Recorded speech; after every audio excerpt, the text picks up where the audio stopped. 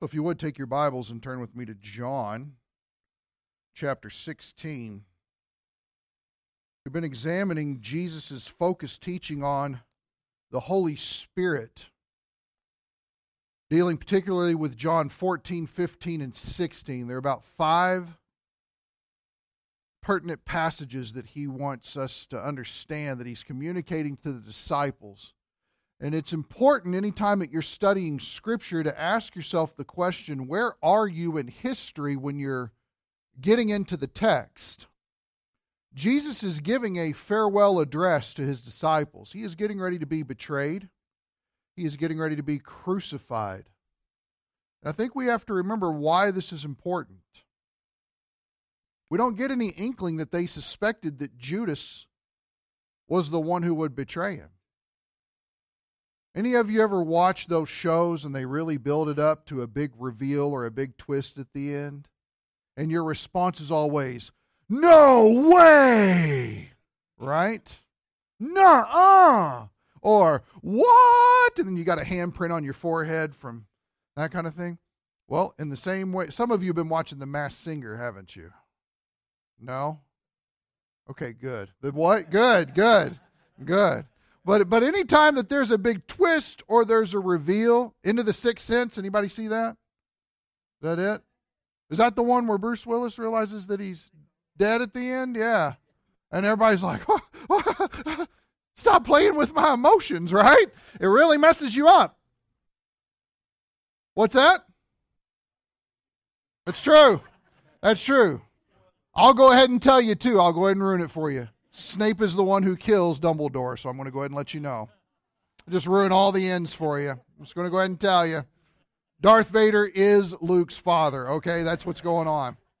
What else can I ruin for everybody? We know? Anyway. But seriously, you have to imagine that when they were gathered around at the end of this teaching, and all of a sudden in the distance they see Judas coming. But he's got a mob with him. We're talking burning torches and pitchforks and who knows what else is coming to arrest Jesus. And Judas just walks on up and gives him a kiss in order to signify this is the one you're looking for. All of them had to have been completely jarred at that moment, rattled, broken down. I can't believe this. I knew he was kind of weird. But this? Because that's what we do. Don't lie like you don't do that. You know the weird people. Don't act like you don't. But this? Really? And can you imagine their thoughts? But, and that's all they can get out. And they all scatter, don't they? Peter has a failed attempt at trying to defend. Jesus rebukes him for it. And they leave. What you find out later is that Peter denies him. John follows from a distance. And the other 9 cannot be found at all. Now, with that end in mind of where this is going, Jesus' words here make a lot more sense, because he's saying things like, when the Spirit of truth comes, when the Helper comes, the Advocate, the Counselor, the one who is going to come alongside you and be a forever friend to you. When he comes, he's going to take care of you, and he's going to reveal to you everything I said to you. You may not understand it now. In fact, we read that a lot, don't we? We read that Jesus does something, and then we see the disciples, and they did not understand what was going on. And you're sitting on this side of the page going, I don't understand what's going on, right? But later on, the Spirit reveals it to them. And he teaches them in all truth. And he leads them in all truth. And something I want to bring our attention to was what we left off with last time. So if you're looking in John, I want you to look up at 15 at the end of chapter 15 before we jump into 16:1. And remember, just real quick, to put your mind where he's at.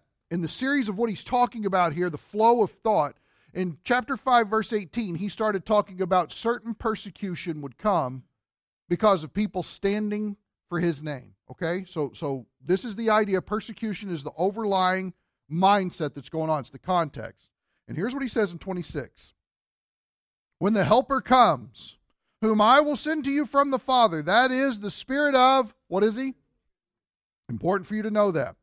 Who proceeds from the Father, who comes out from within the Father to us, is the idea there with proceeds.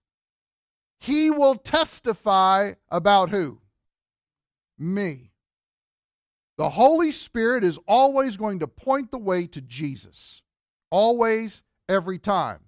And then notice the counterpart that comes to that in 27.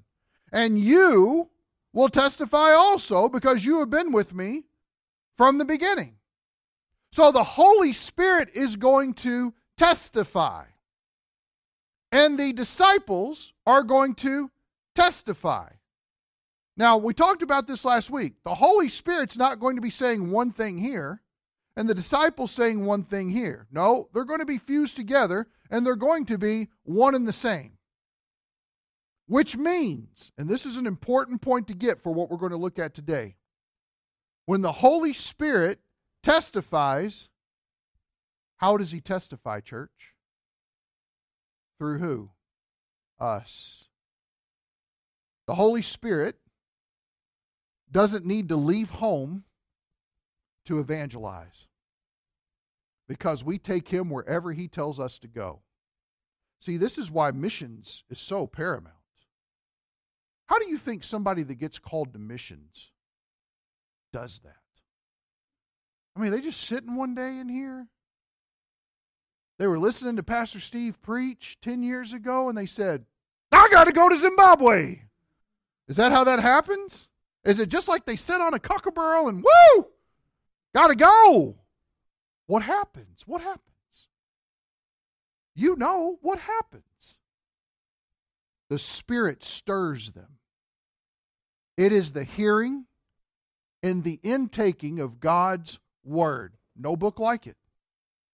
And when you take this and you put it in the hands of the author of the book who resides inside of you, he begins taking this raw material and he puts it through a refining fire, and he starts bringing on the fan, right? Getting it going. Next thing you know, you're almost like Jeremiah.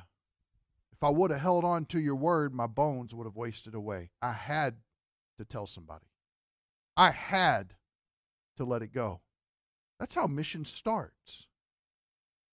The Holy Spirit does not witness in some strange way where we're all in a lotus pose with no socks on and kind of doing like this and breathing a whole lot of oxygen. It doesn't happen like that.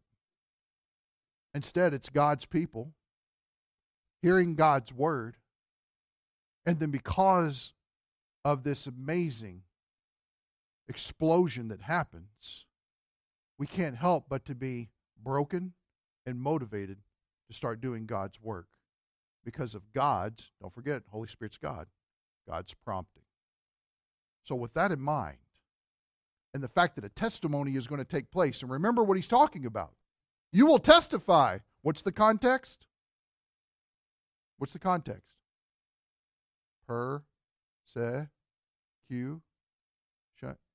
Anybody here today? Come on, guys. Come on. Since there's less of you, there's more interaction to be had. Persecution. Which means that even when times are hard, even when you're being ridiculed, torn down, made fun of, fearful, and self-conscious about what you might say, guess what? The Holy Spirit says, say it. Trust Him. Because to not do so is unbelief. It's the exact same type of unbelief we've seen all throughout the Bible. The greatest sin in the Bible is unbelief. Period.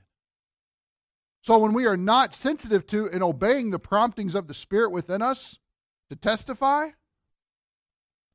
we are not believing what Scripture has plainly told us.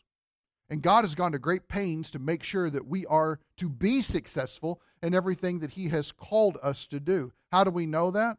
Because we see the shift from the Holy Spirit being with the disciples to the Holy Spirit being in every disciple. That's the difference. So now, 16:1. Notice that he gives you the reason as to why he is saying this. These things I've spoken to you, here's the reason, so that you may be kept from stumbling. Are they getting ready to stumble? Yes. In fact, this word here means no scandal, is what it means. So that you will not be scandalized when all of this happens.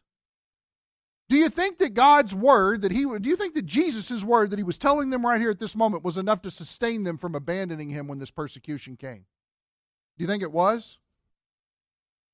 It is. Isn't it Jesus who quotes Deuteronomy, who says, we don't live by bread alone? Let me phrase that for today. We don't live by carbs alone. We don't live by buffet alone. We don't live by Cracker Barrel alone. I ate there last night. I know. Revival. But out of every word that proceeds out of the mouth of the living God. His word is better sustenance than food. It provides better stability than eating. Do we really believe that? Because notice, Jesus is making a pretty big statement here. I'm telling you all these things because it will keep you grounded and away from scandal, from stumbling blocks, from anything that gets in your way. Hold fast to it. Don't lose sight of it. Look what he says here, verse 2. They will make you outcasts from the synagogue. Now, to us, that might not be a big deal. But can you imagine coming to church and being like, you're not welcome here. Leave. Get off the property. We're going to call the cops. Can you imagine? That's what it's talking about. We're going to make sure that you're not just thrown out. And here's the thing. The synagogue wasn't just about religious observances at that time. It was also about social status. So we're going to hurt you religiously and socially because of your faith in Jesus Christ. One of the greatest ways that people have gotten the upper hand in this day and age is by ruining reputations. Because reputations are hard to salvage, even if somebody makes a false accusation against you. And it's proven to be false. A lot of times you never get that clout back simply by mistaken association. Well, notice this. They are going to ruin your reputations in the culture that you live in. They're going to tear it down and leave it for dead. Notice what he says after this.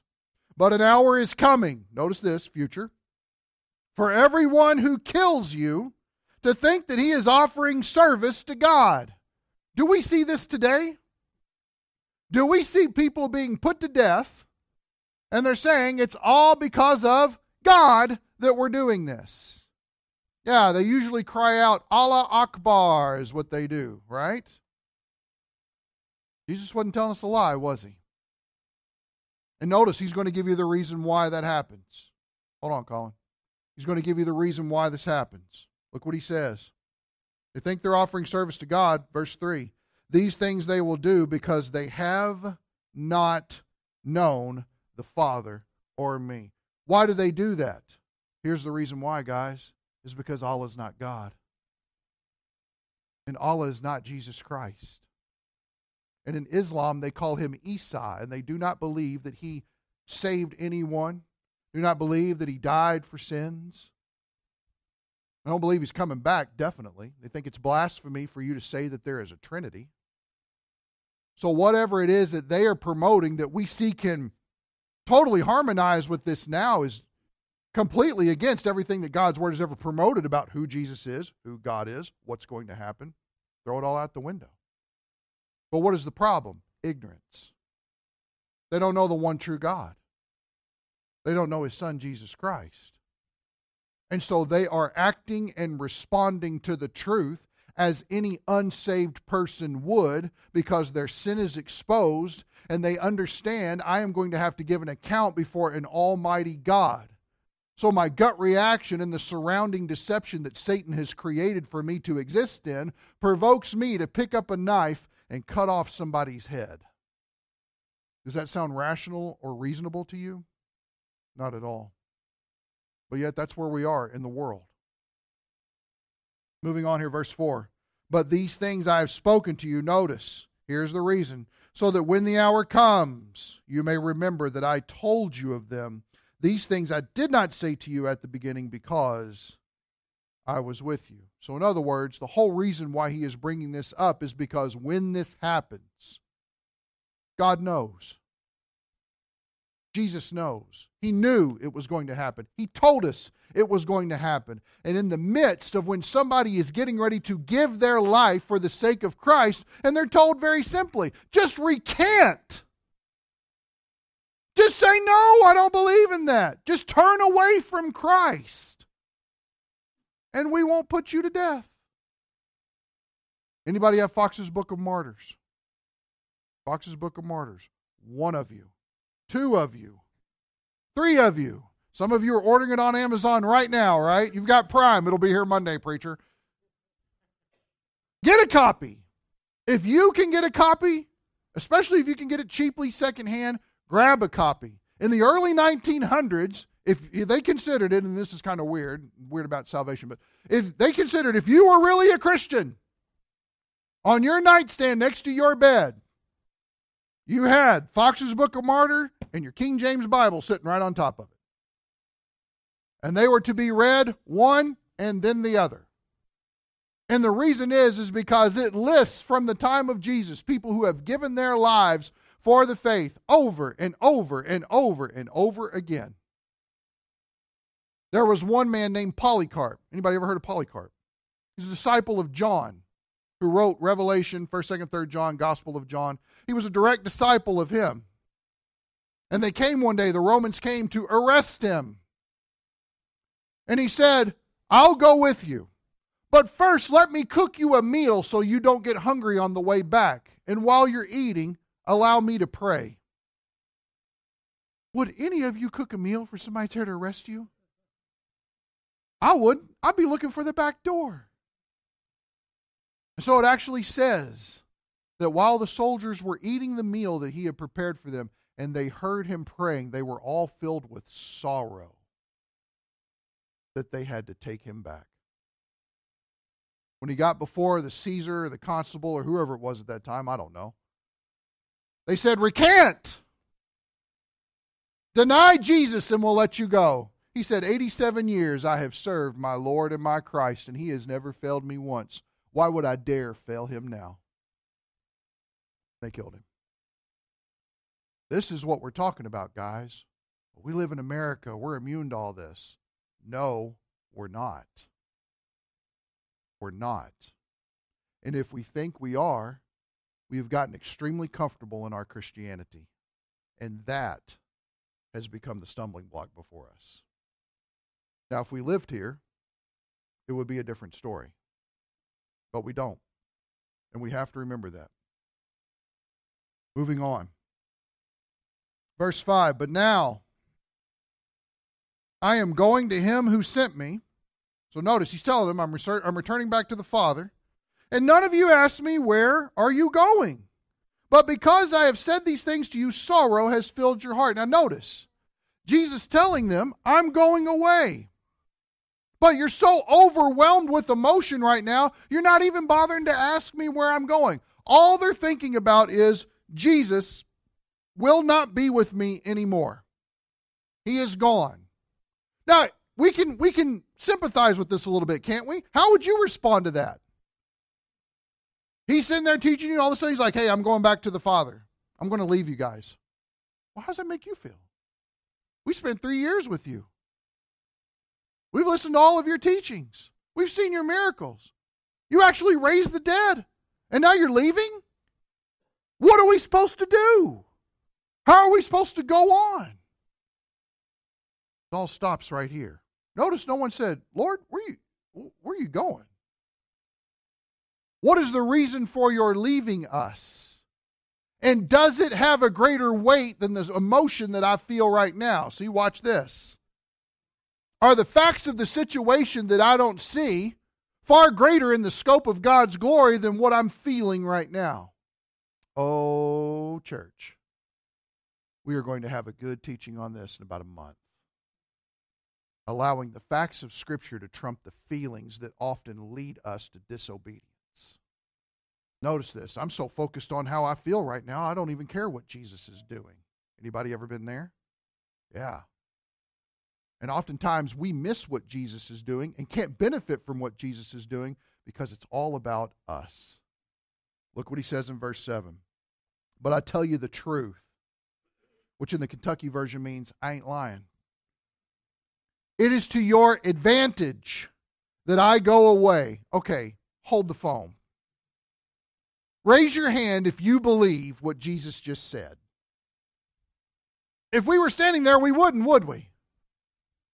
Advantage, beneficial, it's profitable. In fact, if you break this word down into a compound, it's a compound word. If you break it down into its individuals, pharaoh is the word. Sim means togetherness or to assemble together something. Pharaoh means to bring or to carry about. And when you put it together, it's the idea of a profitable whole.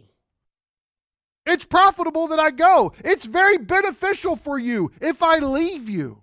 So, okay, wait a second, Jesus. Forgive me for being so slow. But when you walk away from us and don't come back, it's good? Yes! It's not just good. It is to your advantage. Now, I don't know about you, but if you're ever sitting down playing Texas Hold'em, you want an advantage. Right?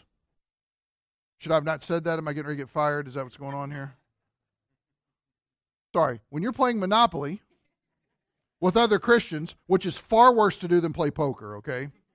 But when you're playing Monopoly with other Christians, anybody ever been in a Christian Monopoly game? Carnal, fleshly, wrong, nothing of the Spirit. A lot of 1 John 1:9 afterwards, I promise you. But in doing so, you want an advantage. You want help.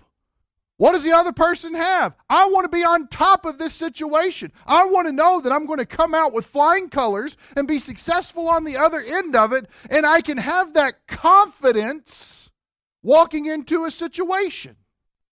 Notice that's what Jesus is saying. I'm going to leave. That doesn't seem so good, but it's to your advantage. Okay, I'm listening. How is it to my advantage? Well, look what he says. It's your advantage I go away. For if I do not go away, the helper will not come to you. Now stop.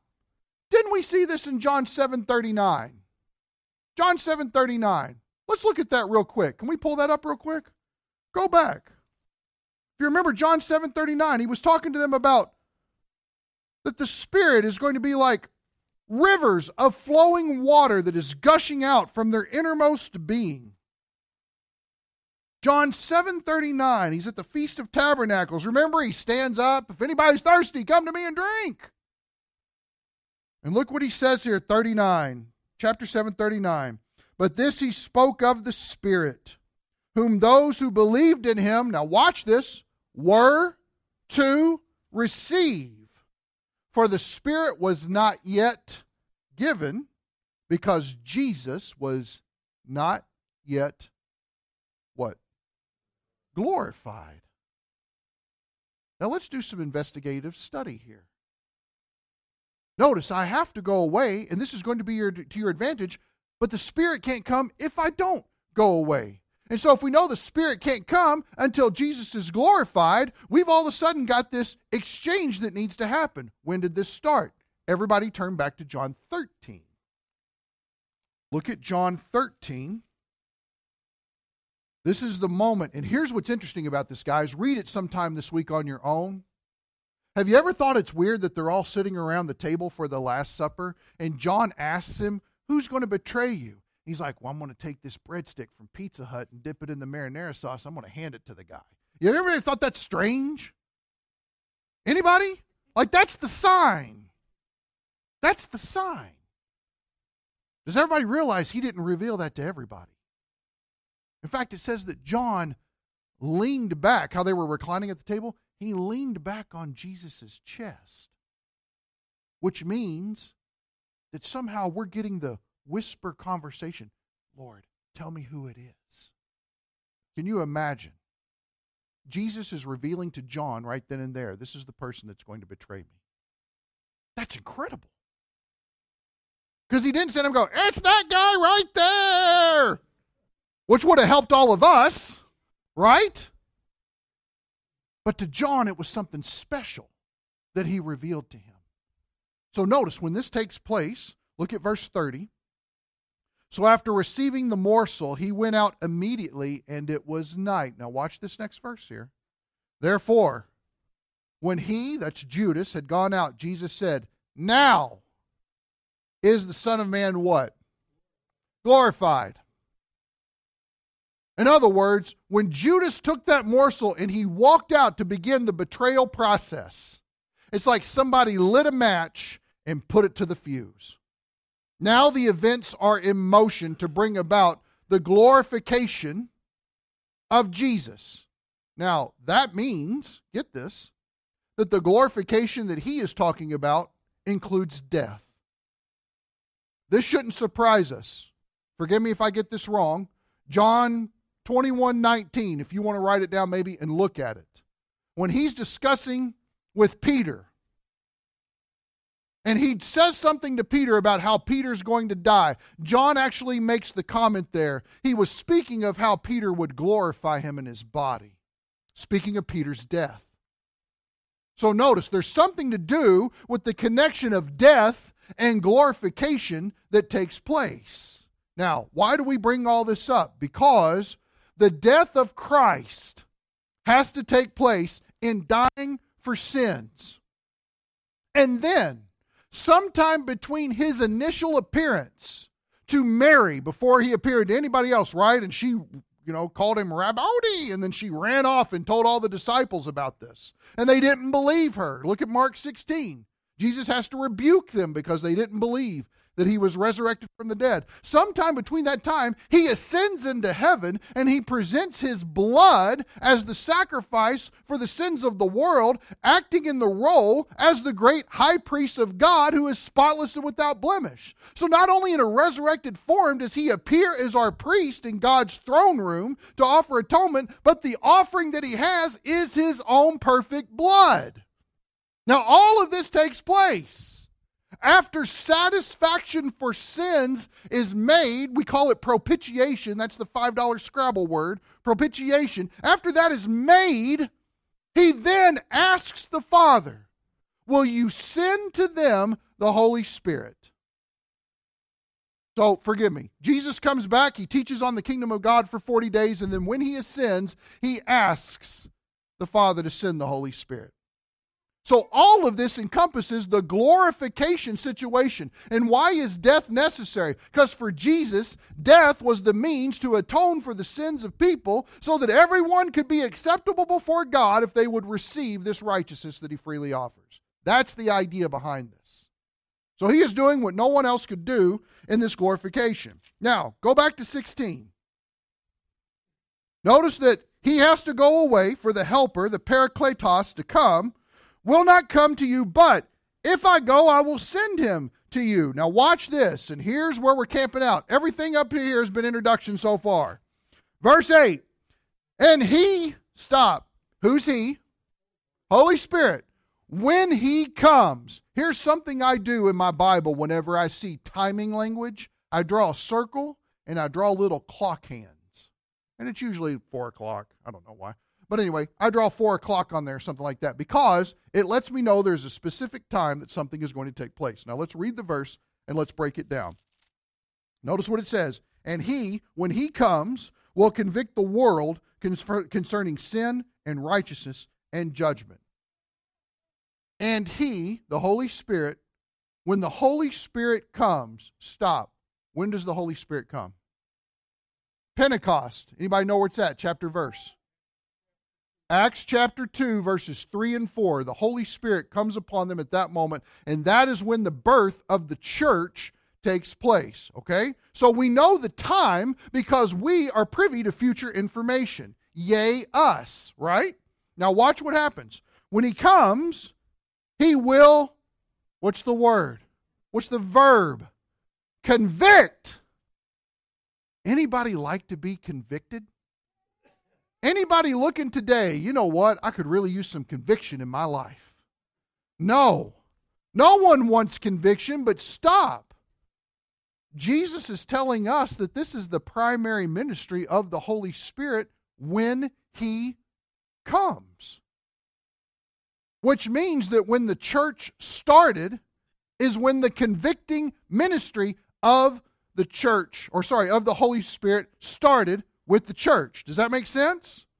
Now watch this, conviction. The idea is to be reproving to somebody or to be convincing of somebody, convicting them of something that is wrong. And usually when this word, enklencho, I think is how you say it, or enklenko, something like that, whatever. Thank the Lord Pastor Steve is not here. He would destroy me for my Greek pronunciation. But, Mary Cooper, don't say a word. But in doing that, it usually has tacked onto it the idea that someone should be feeling shame for wrong. That's the idea. Well, the Holy Spirit would never shame anyone. He doesn't have to. We have enough sin that if we're simply convicted, we'll be shamed on our own. Why? Because sin is wrong. We have got to get that through our heads as a culture and embrace it. Sin is just flat out wrong. It's sin. So notice, this is the convicting work he's going to do. Now stop, because he also tells you the audience. He will convict who? The world. The world. The world. That's the audience. The Holy Spirit, when he comes with the birth of the church and indwells believers, is going to start a convicting ministry. And that convicting ministry is with the purpose of convincing the world that they are wrong in 3 areas: sin, righteousness, and judgment. Everybody got that? Now think the Lord, that if we just would have read that, we would say, I kind of know what that means, but not really, I'm lying, right? So he breaks it down for us. So look at verse 9. Concerning sin, that's number 1, right? The first one. Concerning sin, what is he going to convict the world on? Concerning sin, because they do not what? Believe in me. Now stop for a second. This is how you know that the use, because the word world in Scripture, cosmos, has a wide array of semantic meaning. It could mean the universe. It could mean the world system that Satan has created here. It could mean the world is just people at large. So it's got a wide meaning. But notice here it tells us that the reason why the Holy Spirit will be convicting the world of sin is because they are in unbelief. And notice it's not just any unbelief, like I'm not for sure if there's a gap theory in Genesis 1:1 and Genesis 1:2. That's not what we're having difficulty about. Notice that it's very pointed. Because they do not believe in who? Jesus. In fact, if it helps you, write Jesus there. They do not believe in Jesus. It's this time, guys, right? Anybody need a pen? I didn't even offer you one today. Anybody need a pen? Okay, just making sure. You're going to be convicting them of sin. Why? Because they are in unbelief. And they need to believe. Sin is the problem. Sin is the problem. Let me say it one more time. Sin is the problem. Well, no, it's not. She's just going through a hard time right now. Sin is the problem. Well, he's just so prideful, he won't admit what he's done. Sin is the problem. Satan has convinced the American church to polish leaves and to prune some branches here and there instead of treating the root. We throw all kinds of money, time, and energy at symptoms, but we never bring the cure to the issue. The issue is sin. Well, they're just going through a phase. Sin! Well, they went off to the Navy and came back talking like a sailor. Sin! We rationalize sin like it's really not that. Our play down of sin has done nothing to help this world. Nothing. Sin is sin. Well, I don't want to bring up sin because I have sin. What do you do about that? Confess it. 1 John 1:9. Identify it for what it is and say, I have sinned. Lord, I'm so sorry that I've been involved in all this junk, in this mess, and I have grieved the Spirit of God, and I have not lived for your glory. And for some reason, I can watch 7 hours of golf. But if the preacher goes long, I'm so upset about it. This is why I have no sympathy for that argument or those types of attitudes. If we can send our kids to a public school system that has completely thrown God out of it for 40 hours a week and somebody complains because we're here for 2.5 hours, that's a you problem. It's not a God problem. If we have no problem DVRing and binge watching stuff on Netflix, but we're upset because we've got to be here under God's Word, worshiping Him in spirit and truth, desiring to be different people so the Holy Spirit would change us from the inside out because we are gloriously redeemed by the blood of Christ and eternally secure in Him, that's not a me problem. In fact, let's go one deeper. It's not even a you problem. It's a sin problem. It's sin. It's sin to somehow think that truth is unpalatable. Because what that leads to is unbelief. Wait a second. What's the convicting ministry of the Spirit in the first phase? Sin. They don't believe. Have you ever wondered if maybe some reason why the world is not coming to believe by the convicting ministry of the Holy Spirit might be because we don't believe that the Holy Spirit is really doing that ministry? Have we ever thought that maybe the problem starts with the attitude and outlook of the church and their approach to the truth of God's Word? And therefore, that's why it's not being dispensed. Because here's the secret, guys. If the Holy Spirit is convicting the world of sin because they don't believe, guess who He's using to do it? Us. Guys, this is where He lives. He has abided with you, He's been with you, and He will be in you. Guess what? We are in the dispensation of where He is in us. We are in the in us phase of the Holy Spirit. And if that is the case, then one of our primary goals in living this life as born-again people who God has placed of Himself to reside permanently in us forever is to be dispensing the convicting work of the Holy Spirit. Well, you don't know how people will treat me if I do that. Yeah, Jesus does. He just told you about it in verses 18 of 15 through the end of 4 of 16. He told you they're going to hate you. He told you they're going to persecute you. He told you they're going to throw you out of places of social acceptance. He told you. He already told you in advance. And why did He tell you? So that when these things happen, you know that He knows where you are. That's the reason why. But maybe the failure of the world to be convicted of their sin is because the church stopped being convicted of their sin. We never arrive. Not until we die or rapture. We never arrive. We're never done. And what we often do is, what we need to do is we need to pray that somebody else will get that done. Liar! No! That conviction that you feel that somebody needs to get in there and do something is the Holy Spirit telling you, walk forward in faith. Do it! Get involved. Stop being comfortable. Stop hiding. Live for Christ because it's the best possible life you can live. You can't tell me that after we've watched 24 hours of some TV show because we kept going that afterwards we're like, man, I am thoroughly satisfied. I'm so tranquil and at peace with my existence right now. No, what do? Well, I wonder what other shows got 94 episodes I can dive into for the next 6 years. That's what we do. There's no fulfillment. Let's not kid ourselves that there is. The first area He convicts is sin.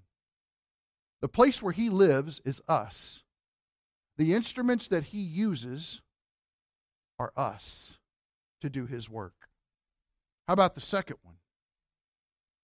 And concerning righteousness.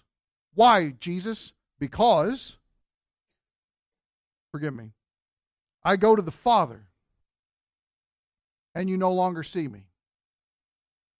Now you might say, what? The Holy Spirit is going to convict the world of righteousness because Jesus is going to go away. In other words, because Jesus is not physically present on earth in order to be truth as a person and to speak truth into this world, instead He's ascended at the right hand of the Father, He has sent the Holy Spirit to be the evidence of righteousness on the earth. You and I, because we have the Holy Spirit encased inside of us, are the preservations of society. We are the ones that are saying there is a right and better way, or that there just simply is a right. There is a truth. That's where we're at. That's the ministry that He wants to do through us. Let me give you an example of this. Take your Bible, if you would, put your finger here, turn over to 1 Peter 2. 1 Peter 2, let me give you an example of being the ones who promote and bear righteousness because Jesus is not here. Everybody curl up your toes. Ready? 1 Peter 2, verse 13. Submit yourselves. Now, what does the word submit mean? It means to voluntarily put yourself under another. Voluntarily. That means your will and volition is saying, yes, I will do this. So notice, Peter is calling his audience, believers in Christ, submit. Submit yourselves for the Lord's sake to every human institution. Uh-oh. You know what that means? Your government. That's exactly what that means. I don't like what the new governor of Wisconsin's doing. Jesus doesn't care. Unless it violates your biblical principles and convictions, submit. Notice this. Submit yourselves for the Lord's sake to every human institution, whether to a king as the one in authority, or to governors as sent by him for the punishment of evildoers and the praise of those who do right. Now watch this. Here's the reason why. He wants to let you know why it is important that we live this righteous way in pagan society. For such is the will of God. Right? So everybody go back to when you came home from youth camp, or you're out in the middle of nowhere with all the trees in youth camp, okay? I just wish I knew what God's will was for my life. Right? You're all tanked up on s'mores and apple juice or something like that, and you're just frustrated because I just want to know what I just want to do God's will. Here it is. Submit to those who are over you. Voluntarily place yourself under the headship of others. It's God's will. Now watch this. Such is the will of God, that by doing, what's the word? Stop for a second. He just gave you a definitive moral and ethical action to perform as a Christian. Submitting yourself to every human institution that's been instituted, because they've all been instituted by God, right? Romans 13. It's right. It's the right thing to do. And it is in perfect alignment with God's will. Notice this, that by doing right, you may silence the ignorance of foolish men. Why is that? Because your submission is testifying to righteousness. It is the Holy Spirit testifying through us to righteousness. That's the reason why. It's God's will. It's right. And it causes people who want to be rash and idiotic about things and respond in worldly, carnal, fleshly ways to all of a sudden close their mouths. You know what that's called? Conviction. They just got convicted that something else is going on and they had nothing to say. Our actions were right. That's an example of a display of righteousness that the Holy Spirit seeks to do, because Jesus is not here to testify it anymore. Instead, the Holy Spirit who indwells us is testifying through us that there is a standard of righteousness. Turn back to John 16. Let's finish this up. Verse 10, and concerning righteousness, because I go to the Father, and you no longer see me. And concerning judgment, because the ruler of this world has been judged. Does everybody see where he's going with this? The Holy Spirit testifies through us to the sinfulness of people and calling sin what it is, to the fact that there is a standard of righteousness, and the Holy Spirit desires to shine light on that truth. But number three, the fact that there is a judgment that is coming. Now, a lot of people will balk at that. They'll scoff at that. That's fine. Doesn't change the fact that it's going to happen. We may not like something, but it still happens. Right? We feel that way about taxes. I don't like taxes, but they're happening, so we have to prepare for them, right? And do so voluntarily submitting ourselves to them. There is a judgment that is coming. But notice the reason, the example that he gives forward about how this is going to take place. Because the ruler of this world has been judged already. This is an incredible statement. Jesus hasn't even died on the cross yet. And Satan is already judged. Notice that Jesus calls him the ruler of this world. That didn't come from me. Notice that that's what Jesus designates him as. He's already judged. What is he saying here? He's saying that if the greater being has already been judged, then those who are in unbelief, being lesser beings, will be judged as well. If he's taking care of the greater, be guaranteed he will deal with the lesser. Or let's say it this way.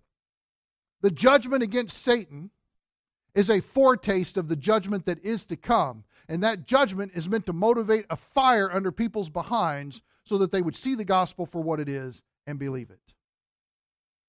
Therefore, we are to talk to people about judgment. Let me show you how easy this is. John 3. Go back to John 3. Jesus talking to Nicodemus. We love John 3:16, right? But how many of us know John 3:18? Because in John 3:18 is extremely profound truth. Now watch how it's worded here. John 3:18. He who believes in him is not what? Okay, does it sound like we're talking about some of the same stuff? It does, right? So if you believe in Christ, no judgment. Amen, praise God, hallelujah. Get out your glory fans and start fanning it, right? That's good stuff. I love that. Thank you, God, that I'm not going to be judged. Why? Because I deserve judgment. And yet I'm not getting it because Jesus has been judged in my place. But watch this. He who does not believe has been judged already. It's already a past tense conclusion. Now watch this. Because, just in case you weren't clear on what Jesus said, he has not believed in the name of the only begotten Son of God. Judgment is coming for people who are in unbelief. They are to be convicted of sin because they are in unbelief. Judgment is coming on them and is already certain and sure because of their unbelief. How in the world can you escape this certain destiny in the lake of fire? There's only one way, and that is accepting the pardon that God Himself has provided. Now you'll get the question from people, well, wait a second. If God is a loving and good God, why would He send anyone to hell? This misses the point entirely. God doesn't have to send anybody to hell. We're all already going there apart from Him. God is not the one who is like, okay, this way, this, no, argument, this way. No, He doesn't do that. Everybody's already on their way. There is no off-ramp. You are stuck. And so what God does is He says, let's rescue these people. Let's provide an off-ramp for them. They're already going this direction, but they don't have to.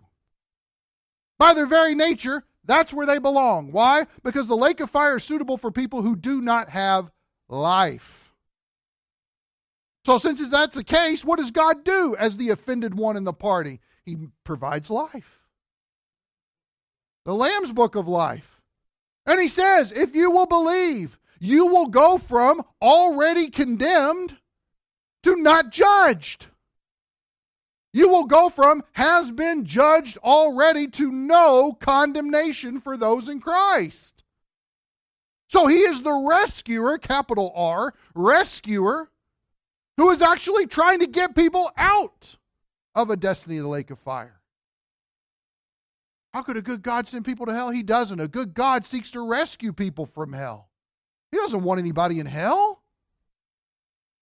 Sin, righteousness, and judgment. Our evangelism should be in an alignment with where the Holy Spirit is convicting. When we're talking to people and the conversation turns to spiritual matters and you see that wide open door, in confidence of the Holy Spirit, walk through it and start talking about sin. Well, what if they get mad and leave it? I told you these things in the beginning so that when they happen, you would know. They might. Well, I'm afraid they're going to get upset with me and never talk to me again. Well, they're going to spend forever in the lake of fire if you don't talk to them. So which one's more important, our feelings or the facts about the situation? Because trust me, we're great at rationalizing ourselves out of evangelism. We've been doing it for years. And that's not a plateau church, that's a declining church. Evangelism has to be happening. And when we evangelize, we need to evangelize in alignment with where the Holy Spirit is convicting. Sin, righteousness, judgment. It's very simple. The beauty of this whole thing is that God wants to use us as the instruments that hold Him in order to be used by Him for His purposes. Guys, there is no greater calling in life. There is no greater success in life. There is no greater achievement in life than for the Father to say, I want to use you to get my work done. It's huge.